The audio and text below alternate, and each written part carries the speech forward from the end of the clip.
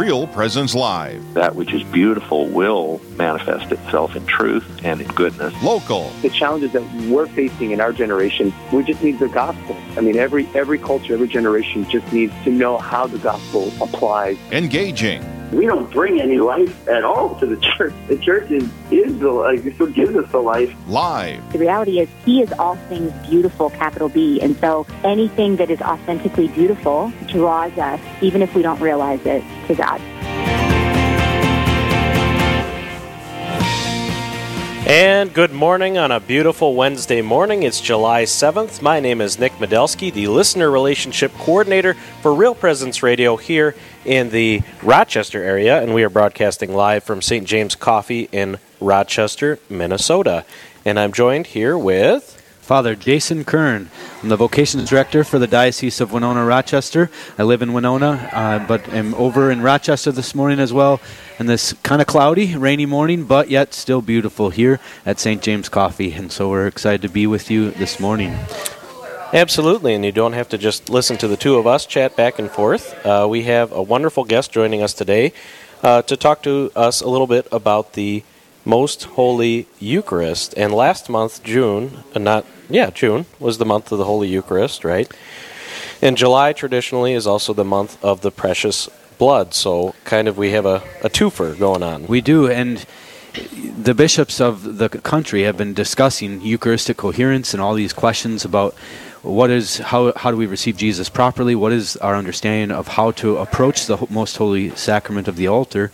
And so we're blessed to have a bishop here with us today, and I'll let you introduce him, Nick.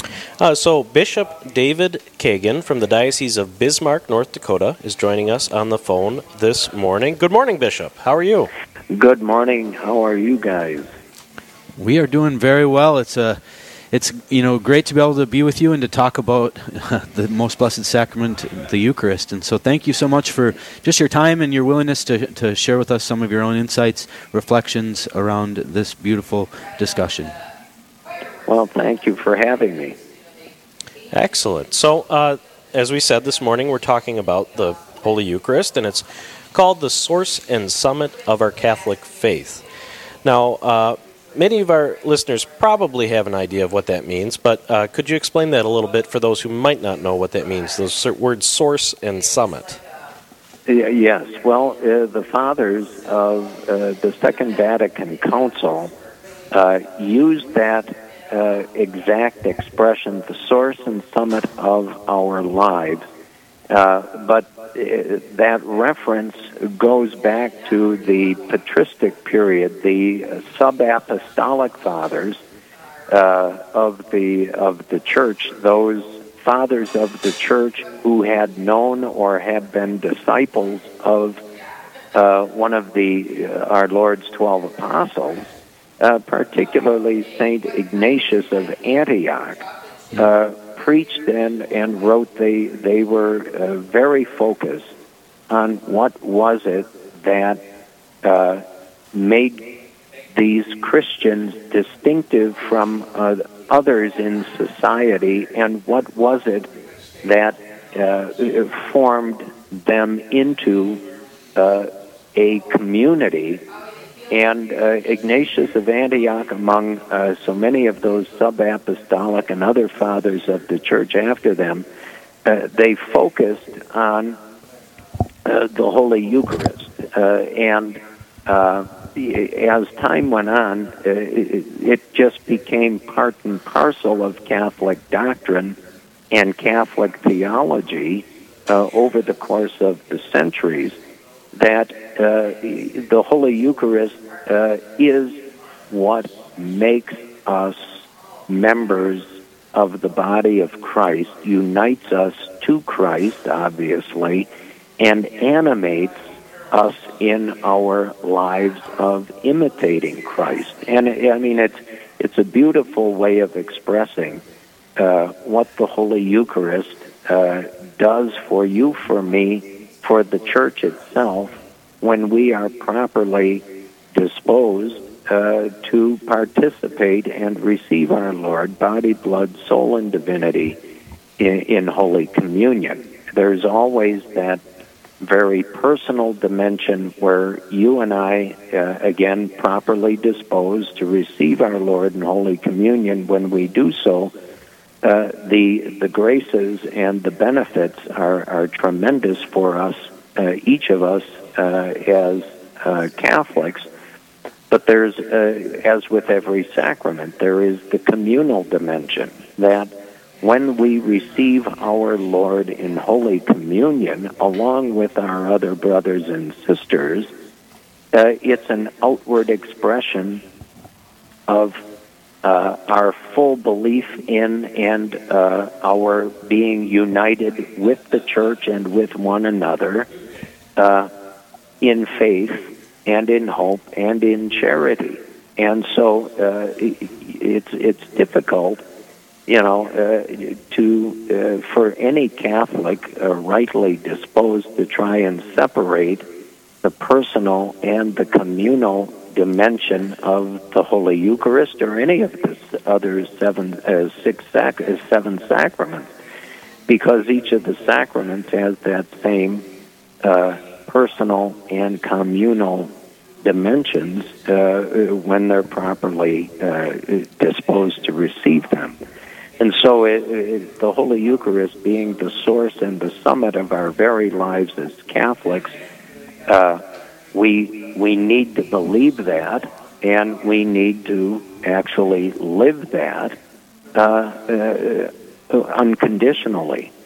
And to do anything otherwise is not being true to Christ, nor to His Church, and nor to our own faith. And so it's just at the heart of who we are as Catholics. Bishop, thank you. That is a beautiful articulation of what we believe and what it means, right? That we have to live this out. We have to live it out in relationship with God as we enter into that communion with Him. But then we also live it out in relationship to one another as the body of Christ, right, members of His living body. And as you said, it's the body, blood, soul, and divinity. We know this by faith and by understanding. That's the Catholic teaching. But, it's not just a sign, not just a symbol, not just an idea about Jesus or a picture you put on the mantle to say, we remember that He did this for us, like an image of the crucifix or something, but it's really, truly Him. And so how do we explain that Catholic belief to others who might think it is just a sign or might not quite understand that it's, not just a symbol, but there's something truly, really present, that God Himself makes Himself present to us in Holy Communion? How do we explain that to others? Would you articulate that? All of this, of course, begins with faith, and I've always tried to explain it this way to people. There is just so much human understanding can grasp on its own without faith. But with faith, what we understand, we are then able to put into practice. And for those who have a difficulty, again, it goes back to the Holy Eucharist being the source and the summit of our lives as Catholics. If it's the source and the very summit of our lives, then when we receive our Lord in Holy Communion, we should be fully united with Him in our thoughts, words, and actions, and therefore the example we give others doesn't contradict what we've just received or who we've just received. So, reason itself won't satisfy for an explanation of the Holy Eucharist. It's faith infused with an understanding of who Jesus is and who we are in relation to Him that I think helps in explaining to others who perhaps have no knowledge whatsoever of the Holy Eucharist or have just a wrong understanding of what it is. I think that that's the best way of trying to explain to others. But it's incumbent upon us who receive our Lord in Holy Communion to not just, in one sense, receive Him, but then by what we say and what we do, manifest Christ to others.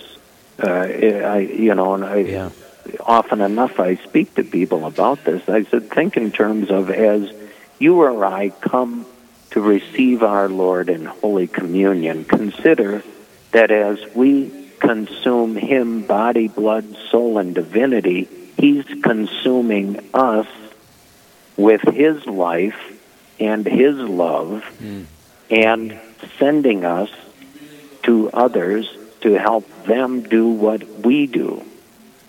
Right. Yeah, it requires more than any amount of explanation. It requires real faith. And, that's not impossible. We just have to be open and responding to the promptings of God the Holy Spirit. My name is, sorry to interrupt you there, Bishop. That's all right. You're listening to Real Presence Live. My name is Nick Medelsky, and I am joined by Father Jason Kern here. We are broadcasting live from St. James Coffee here in Rochester, Minnesota, and we're talking with Bishop David Kagan, the Bishop of the Diocese of Bismarck, on the phone about the Most Holy Eucharist. Bishop just gave us a beautiful explanation of how when we receive our Lord in faith, He also then we're brought into Him, right? We're brought into communion with God, not just as a sort of a spiritual reality, but as a reality that transforms us by grace, that gives us the understanding that we really do become one with Him, not just as an idea, but as a reality, in a spiritual, mystical reality. And so, Bishop, thank you for the beautiful descriptions. We talk about our faith is so important. Well, faith comes also through revelation, right? And our belief in the Eucharist rooted in the sacred scriptures, that our Lord taught His apostles that this is His body given up, this is His blood poured out. And in John 6, we think of the beautiful teaching that Jesus gives, that He makes very clear that it's not just a symbol or a sign. Right. It's really given. His body and His blood. And, without it, we do not have life in us. And that's the truth. You either have to believe that or you don't believe it. But it's not up for debate, Right, and I think about the beautiful chapter of John 6 that I've had the privilege to walk with people as they're trying to either come into the church or as they're discerning how do I understand all this and what does it all mean for my life, when we read John 6 with them, they realize that the Eucharist is really truly Jesus, that they can go there and approach our Lord not just under an idea of a spiritual prayer or kind of lifting their heart up to Him, but they get to receive Him in a real reality, the real presence of our Lord and Savior in the Most Holy Eucharist. And so I often will pray with them and say, let's read this together and then look at what our Lord actually said, where it's, unless you eat the flesh of the Son of Man and drink His blood, you do not have life within you. And so I think about that beautiful teaching and the importance and beauty of the Eucharist that flows into our lives. I want to kind of turn to then, as we talk about the Scriptures, we know that it's rooted there and we can read them and understand that our Lord Himself taught us this. And we'll talk more about this after break here in a minute. But the importance and the beauty of the Mass as the celebration of the Eucharist. How can we look at the Mass and understand it both as it's rooted in Scripture and also as it continues to be the celebration of our Lord's true presence in the Eucharist? Well, again, we have to remember the Mass itself is steeped in sacred Scripture, the Old and the New Testaments, but most especially our focus at every Mass is on what the Church has constantly taught, and that is, it is the representation in unbloody form of the sacrifice of Calvary, which began at the Last Supper And so, at the Last Supper, Jesus perfected the Passover rites of the Old Testament with his very body and blood. He's the definitive Lamb of sacrifice, who, through the shedding of his blood, saves not just the apostles, but saves all peoples of all times from the slavery and the eternal death of sin, which culminated on the altar of the cross. But the Mass itself is, as I say, not only steeped in sacred Scripture, but the Mass is the most perfect form of public worship that the Church is able to offer to Almighty God. And that's why without the Mass, it's difficult, if not nigh unto impossible, to be the Church, because as the Holy Eucharist is the source and the summit of our very lives as Catholics, the Holy Eucharist is confected within the context of the Mass at that moment of the consecration of the bread and wine, which are transubstantiated into the body and blood, true body and blood, soul and divinity of the Lord Christ for our salvation. Amen. And again, it's the supreme act of worship we human beings can offer to God in this world. And that's why the Mass itself is so crucial, so absolutely necessary to the life of the Church. I love that, Bishop, and I think it's so important that we articulate that as you just did. So to put it in front of people that Jesus said, "This is my body given up, my blood poured out." Well, when did that happen? At Calvary. He made Calvary present for us for all eternity. And I like to say that even as I'm preaching on the Eucharist, is to say, just as the apostles and Mary was present at Calvary, well, now we get to be present there. The graces given at Calvary are now offered to us, and we can participate in that salvific moment to worship our Lord truly and really present to us at that offering.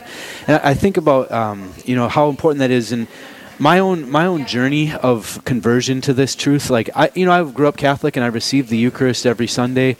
My family, we believed in the real presence, I guess. We didn't think about it or talk about it that much. Mm-hmm. But it became a part of our life, a ritual. But when I was in seminary, I really discovered, almost for the first time, the depths of it being Calvary, of it being Jesus' death on the cross, that I participate in commune with him who gave himself for me in love and for the forgiveness of my sins. And I wonder, do you have a story of your own kind of journey of how you came to a deeper appreciation and love for the Holy Eucharist? Kind of going off scripture to ask your own personal journey.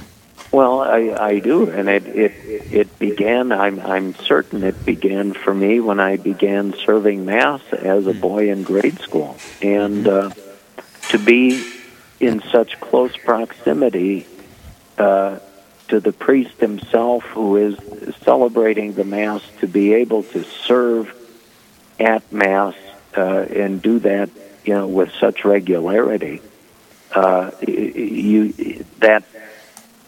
So to speak, that reverence and that awe for what you actually are doing, and when you receive our Lord in Holy Communion, to know, you are directly connected to Him when you receive Holy Communion. And not to want to receive Holy Communion when it's so readily available is unconscionable. I can't imagine not having the Mass available and Holy Communion available. And again, as you grow up and you come to a deeper and deeper understanding and appreciation for the Holy Eucharist, you also come to a greater and a clearer understanding of why the Church teaches what it does about how we must be properly prepared and disposed to receive our Lord in Holy Communion. Obviously free from all mortal sins, and be physically able, in other words, where there are no impediments in our lives, to receiving our Lord in Holy Communion. And again, I go back to that, the two dimensions of this sacrament and the other sacraments, the personal and the communal. They can't be separated. And to try and do that is illegitimate, and it's just downright wrong. None of us are qualified to say, I'm personally prepared to receive our Lord in Holy Communion, but then, having received Him in Holy Communion, I conduct myself in such a way that just simply contradicts what I've just done in receiving Him. And so it's a response. It's one of the highest privileges we Catholics have, but it's also an equally high responsibility that we have when we present ourselves to Him to receive Him in Holy Communion, that we not only truly believe, but we fully understand and intend to practice what we believe when we receive Him. And so that's a great responsibility each of us has. Absolutely, Bishop. Absolutely, Bishop. Once again, you're listening to Real Presence Live. If you just tuned in, thank you, Bishop Kagan, for joining us this morning. We hope you have a wonderful rest of the day. Yeah. And thank you. My name is Nick Medelsky. I'm here with Father Jason Kern. We're broadcasting live from St. James Coffee here in Rochester, Minnesota. You're listening to Real Presence Live. After the break, we're going to talk to Nathaniel Benversi. He'll tell us how to pronounce his name after the break, who's perhaps best known for his work on Exodus 90.